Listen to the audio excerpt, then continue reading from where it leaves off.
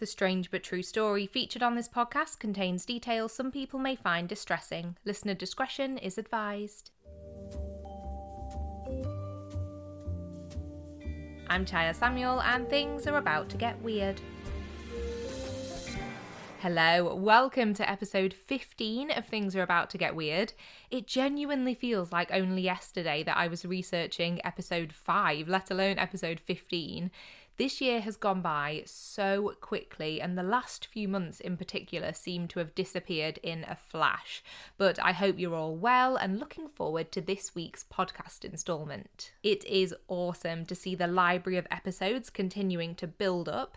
So if you like your podcast packed full of strange but true stories, unexplained happenings, bizarre life tales, and odd phenomena, you're in the right place. And if you're new here, you've got a whole host of episodes to catch up on when you fancy it too. I don't think I've ever really mentioned this before, but just a quick one to say that if you are enjoying the podcast, please do feel free to click that follow button wherever you're listening. I know it can be different on different platforms, but it's a great way to be the very first one to see when a brand new episode is posted, which is, of course, every Wednesday. So, like many people, I love a good survival story. If I'm listening to a true crime podcast or watching a documentary, I honestly get giddy when I realise that it's going to be an account of someone surviving against the odds or the stars aligning to prevent a tragedy. I also can't resist a good coincidence, and when I came across this incident, I realised that it wasn't just a survival story full of coincidences, which would of course have been amazing on its own. It was in fact 15 survival stories full of coincidences, all happening simultaneously. For me, that's when something crosses over into the plain weird, whilst being completely fascinating, of course. And if I'm honest, I had to do a bit of extra digging to check that this story wasn't actually made up. But I can confirm that this event is 100% true. And it's one that I can't believe hasn't been more widely covered. This is the story of the Beatrice church explosion. So, Beatrice is a city in the US state of Nebraska. It's located in Gage County, which is in the southeast of the state.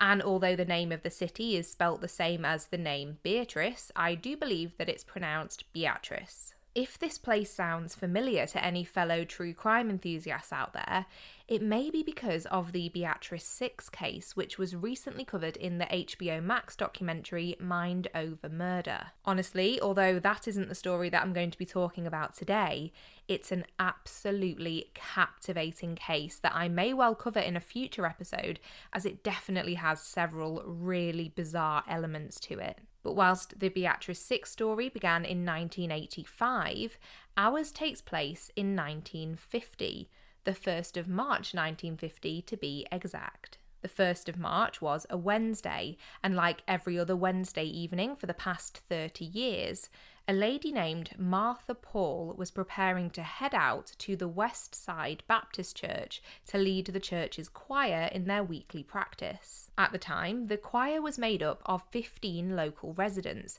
ranging from school children to adults who lived and worked in Beatrice, and even Martha's own daughter, Marilyn. In 1950, the estimated population of the entire city was just under 12,000 people, so I can only imagine that it had somewhat of a small town feel. Martha was well known in the Westside Baptist Church community as being dedicated yet strict, especially when it came to punctuality, and since stepping forward to lead the choir in 1920, there had been very few occasions when members had been late. In fact, although the official start time of the choir practice was always 7:20 p.m, the singers usually arrived at the church by 7:15 to ensure they'd all said their hellos and would be fully ready to get started by 7:20 on the dot. It wasn't unusual for various choir members to actually head to the church even earlier.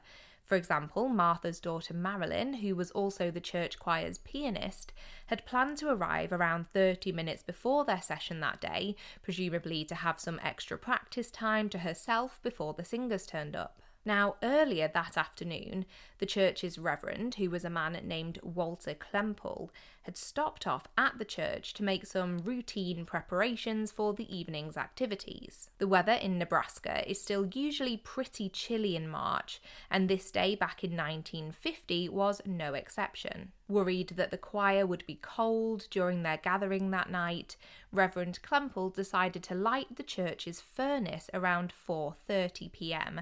to make sure that the building would be suitably toasty by the time that the group started to arrive. Once this was all taken care of and everything else looked to be in order too, he returned home to his wife and their 18-month-old daughter, who was also called Marilyn, to eat dinner before they returned to the church in time for the choir practice to begin at 7:20 sharp. But what they could have never prepared for was the disaster that was about to strike their place of worship. That night at 7:27 p.m, just under 10 minutes after the scheduled start time of the meeting, a devastating explosion tore through the West Side Baptist Church. The blast was so powerful that it caused power outages across the city, obliterated the windows of neighbouring properties, and even forced the local radio station off the air. Needless to say, the church was gone. It was reduced to rubble and entirely demolished, and it was immediately clear that the incident would have been unsurvivable for anyone inside. So, how did each and every one of the 15 choir members escape unharmed from this catastrophic destruction? In a twist of fate worthy of the first 20 minutes of a Final Destination movie, every single person who was meant to be in the church at that moment was late. Not because of one occurrence like a road closure or a clashing local event, but for multiple individual, unrelated and entirely fortuitous reasons. Firstly, there was of course the famously prompt and punctual choir leader Martha Paul. Her daughter Marilyn, the pianist, had decided to take a nap after they'd eaten dinner that night and failed to wake up in time to head to the church 30 minutes early as she'd originally planned. In fact, by the time Martha was finally able to get her then teenage daughter to rouse from her nap, it was already 7:15 p.m, and they hardly had a moment to spruce themselves up before rushing out of the door to get to the practice. Years later, in a 1989 episode of the classic TV show Unsolved Mysteries, Marilyn was filmed talking about the evening, saying, "I was very tired and I wanted to rest for a very short period of time before going to the church practice. So I decided that maybe a little 15-minute nap wouldn't hurt, and it ended up being a little bit longer, probably about half an hour." In the same show clip, Marilyn also discussed Martha's attitude towards lateness, saying, "On Wednesday evening, Mother expected all of us to be punctual. No one was ever really late. There might have been very, very few circumstances, but most often everyone was there all the time. I really can't think of a time that anyone came late." For Martha herself to be late must have been a once-in-a-lifetime occurrence. I truly can't imagine what they must have felt when they arrived at the church to see the building in pieces, knowing that had it happened on any other Wednesday, they would have been inside. But given that it was also highly unusual for any of the other group members not to show up on time either, it must have been a horrifying scene to turn up to, as it's unlikely they would have realised that they were not the only pair to have been running behind schedule that night. Then, of course, there was Reverend Klempel, his wife, and their young daughter. They always loved to take their baby with them to church events, and the choir sessions were a staple part of their week. On the night of the 1st of March, they were running on time and were set to leave their home to reach the church around 7:15. But just as they were about to leave, Mrs. Klempel noticed that there was a stain on baby Marilyn's dress, and she planned to quickly change it. Realising that there wasn't a spare dress handy that was ironed and ready to wear, she had to decide whether to leave Marilyn in her soiled clothing or grab the iron and prepare a new outfit as quickly as possible. If she'd have chosen the former, It's incredibly likely that they would have been present in the church when the explosion happened. But thankfully, she chose to iron a fresh dress for her daughter, and this decision almost certainly ended up saving the lives of all 3 members of the family. They were actually still at home when the explosion happened, which once again was very fortunate, as it would have been pretty dangerous to have been anywhere in the immediate vicinity of the church in that moment, with all the debris and the windows shattering nearby. I feel that the chances of even those 2 sets of choir members being delayed was very small, considering how unusual it was for anyone at all to be late. But then we get to the rest of the group. With every set of circumstances I read, I became more and more baffled as to what the mathematical odds could be of all of these mitigating factors coming into play on that one fateful night. Let's keep adding to the strangeness as we dive into what caused the rest of the choir to miss the start of their practice that night. 2 high school students, Dorothy Wood and Lucille Jones, were good friends with one another, and they always attended the choir practices as a pair. As they were also neighbours, they would travel to and from the meetings together, and 18-year-old Lucille would drive them each week. That night, however, there was a radio programme on about the actor Edgar Bergen, who was best known for his ventriloquism acts. And with it being 1950, she knew that if she didn't hear the programme as it was going out live, there was a good chance the opportunity would be gone. It said that it was very uncharacteristic for Lucille to prioritise something like catching a radio show over being punctual to a church event. But we all know what it's like to be distracted by something relating to a hobby or an interest, or at least I do. Speaking in the Unsolved Mysteries episode, Lucille said, "I turned on the radio to listen to This Is Your Life, so I just sat down and listened and thought, well, I'd have time to make it up there on time. I don't know why I turned it on that night, but I turned it on and they said this was going to be Edgar Bergen's life, and I just decided I was going to listen to it." So on this occasion, Lucille told Dorothy that the programme was due to finish at 7:30 and that she'd drive them both to church as soon as it was over. As Lucille was of course Dorothy's lift, she didn't really have much of a choice in the matter and accepted that this would mean the pair were likely going to annoy their strict choir director. Across the rest of the city of Beatrice, other members of their group were deciding to make the similar, unusual and uncommon decision to be late for practice in favour of other pressing tasks. Just a few streets away from the girls, a man named Herbert Kipp was actually running ahead of schedule and would have been ready to leave his house and set off towards the church had he not remembered an unfinished task left over from his day. He'd been writing a letter that had to be sent out sooner rather than later,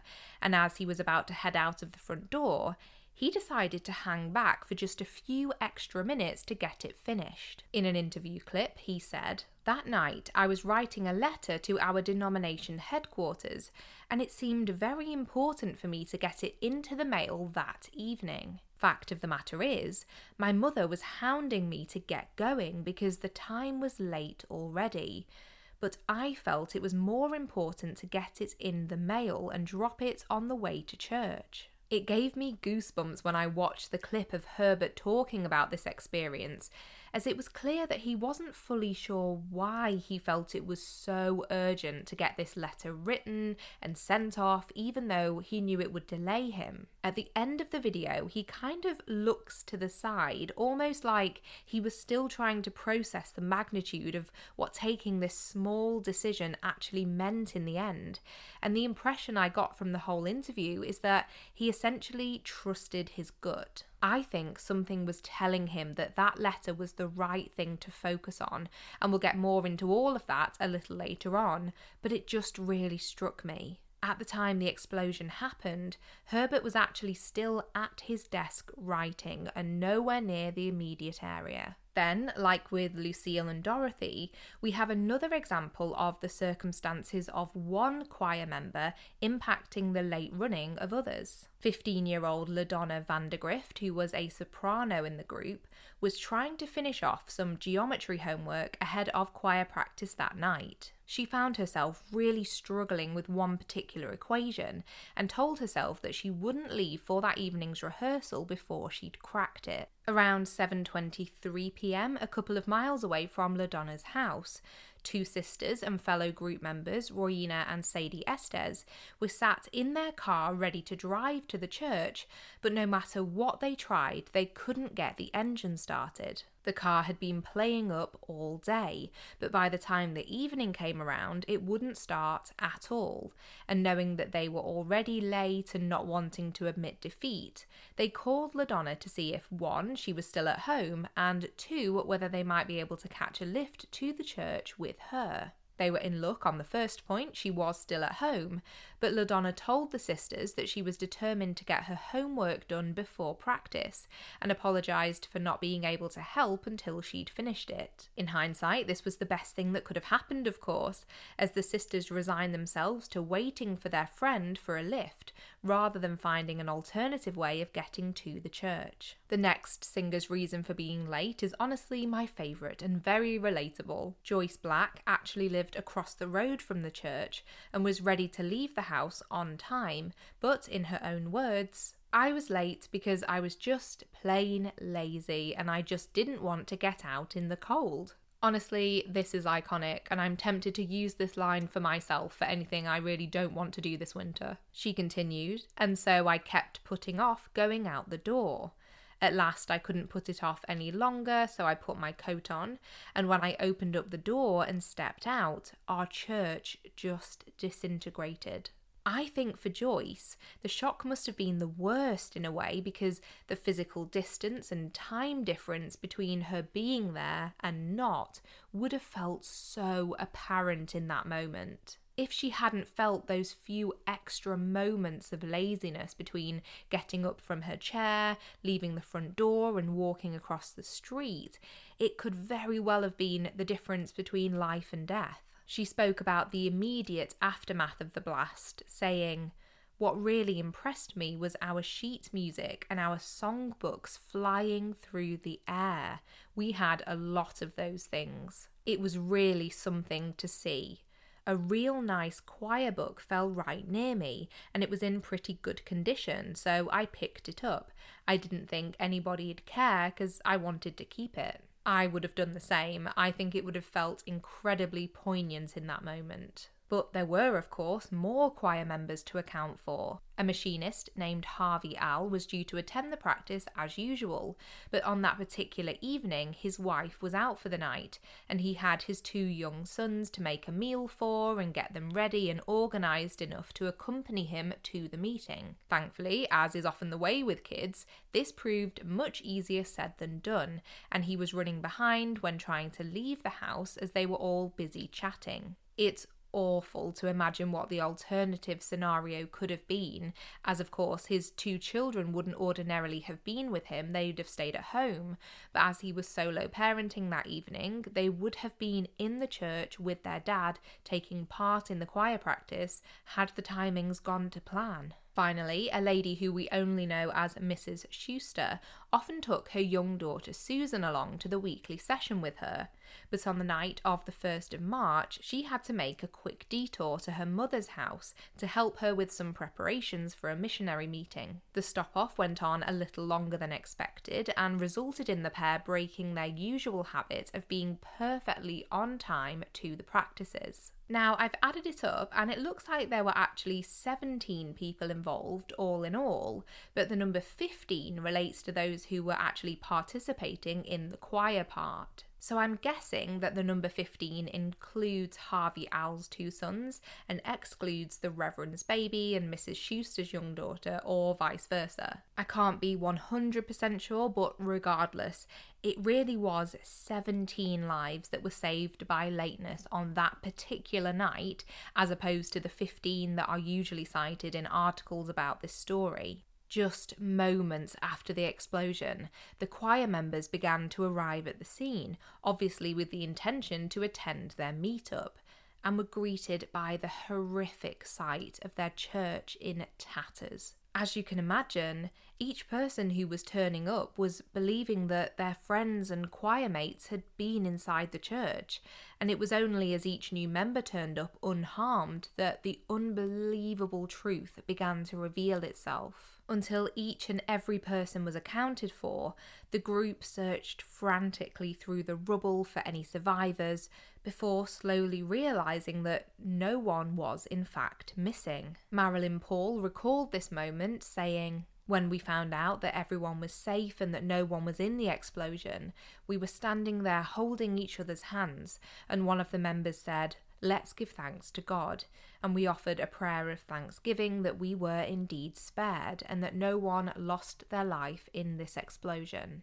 I've been sat here trying to picture what that moment must have felt like for them all, and even though I'm not a religious person myself, I completely understand why they joined together and prayed, because it must have felt like a true miracle. I read a great Medium article by a writer called Martina Petkova about the event, and the title she used was "How 15 Mundane Miracles Saved 15 Lives from an Explosion." And I think that is the perfect way to sum it up. The circumstances around why none of them were in the building at the time of the disaster were mundane and they were unremarkable, but in some ways that makes the whole situation even more bizarre. There wasn't some big, dramatic, overarching reason that they were all late. So many tiny, seemingly insignificant factors had to add together to result in the survival of the group, and they came together perfectly. Herbert Kipf actually discussed this in the Unsolved Mysteries episode and said, "If this had been a busload of people stopped by a flat tyre or any such occurrence, it might be considered a coincidence. But where you have 10, 12, 15 people scattered throughout the entire city, and each of them detained by some trivial little thing, each different thing, it can't be." Lucille Jones added, "When I realised what had happened, I thought, well, if I wouldn't have been listening to This Is Your Life, my life would have been over," which is a very good point and another odd little detail about this story. Rounding off the interviews, Marilyn Paul concluded, "I believe that night, and no one will convince me otherwise, that God didn't want us there. We were spared, and I'm very grateful." Whilst the million, or more likely billion-to-1 survival story of the entire choir is mind-boggling to think about, the actual cause of the explosion was less mesmerising. An investigation found that it was due to a gas leak from an underground pipe. Firemen theorised that the gas leak seeped into the church and was ignited by the fire from the furnace lit by the Reverend that afternoon. What's so weird to think about is that if this reaction between the gas leak and the fire had happened even 3 minutes later, there's every chance at least 1 or 2 people could have been inside the church. I feel like it would be almost impossible to actually calculate the odds that not a single person was inside the building when you consider all of the variables, and there's so many of them. It's nothing short of miraculous. Now, of course, as this all took place in a church with members of the congregation,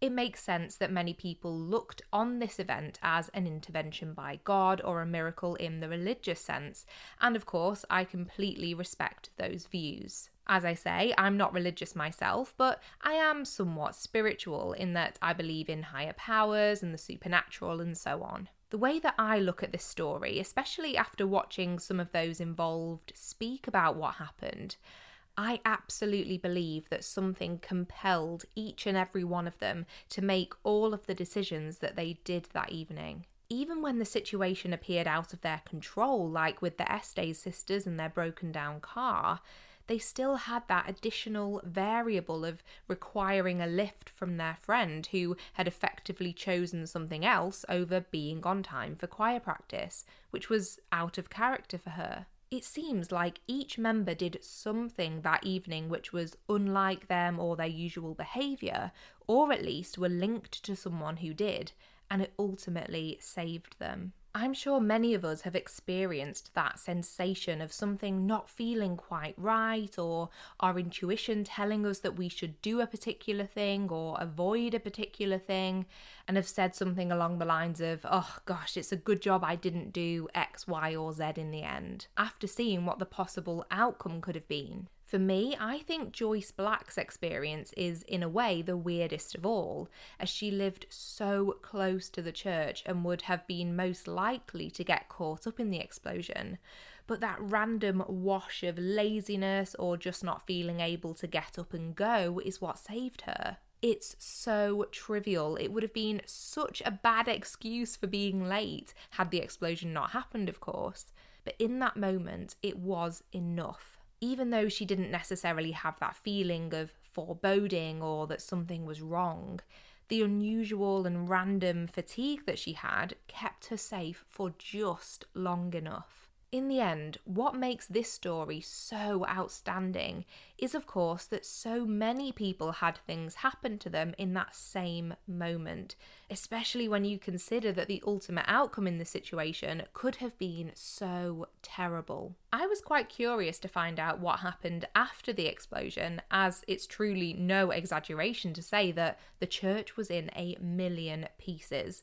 And when I searched for West Side Baptist Church in Beatrice, I was surprised to see a Facebook page pop up. It led me to their website, where on the history page I discovered that in the years following the blast, the church was rebuilt on the original site. The website states that most of the work in the rebuilding was done by members of the church and Christian friends, and also notes that the funds to help the project were raised unprompted from generous individuals rather than by making a public appeal for help. In 2021, the church celebrated their 130th anniversary, and whilst they acknowledge the historical event that shaped what the place is today, they seem to embrace it as a positive without dwelling on what could have been. Whilst I couldn't find any further details about those involved on that night past the 1989 Unsolved Mysteries episode, I'm sure not a single one of them ever forgot that feeling of standing together next to the rubble that was their church, feeling like the luckiest people on earth. Well, honestly, even after doing all of my research and hearing the survivors speak in those interview clips, there's still a little part of me that can't quite believe this story is true, but it is. It really is just wild. I would love to hear your thoughts on this one. Have you ever been involved in a near-miss situation that your intuition helped you avoid somehow? Do you believe that there was some kind of higher power at play in this story?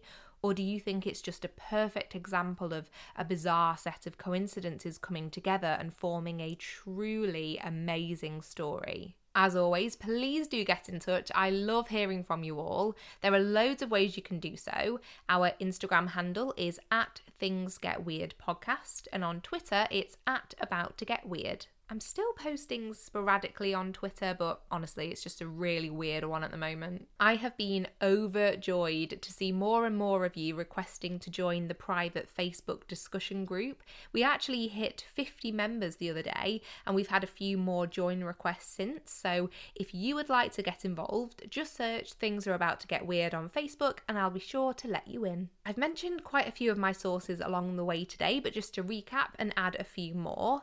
The Unsolved Mysteries episode, which is available on YouTube if you'd like to have a little watch. It was season 2, episode 13, and this story starts around minute 14. There was also the Medium article I noted earlier, as well as a great piece from thevintagenews.com. There was a short piece on grunge.com which was helpful, and I first stumbled across this story on a ranker.com article and dived deeper into it from there. Interestingly, there was also a really detailed piece on Snopes.com about the case, which is significant as it's a fact-checking website that deals a lot in debunking urban legends, and they gave the story their rating of true, which helped to alleviate my worries that it was too strange to be real, so very, very useful. I know at this point I usually ask for a quick rating or review wherever you listen if you enjoyed this episode, of course, but I'm mixing it up a little bit this this week as I was thinking about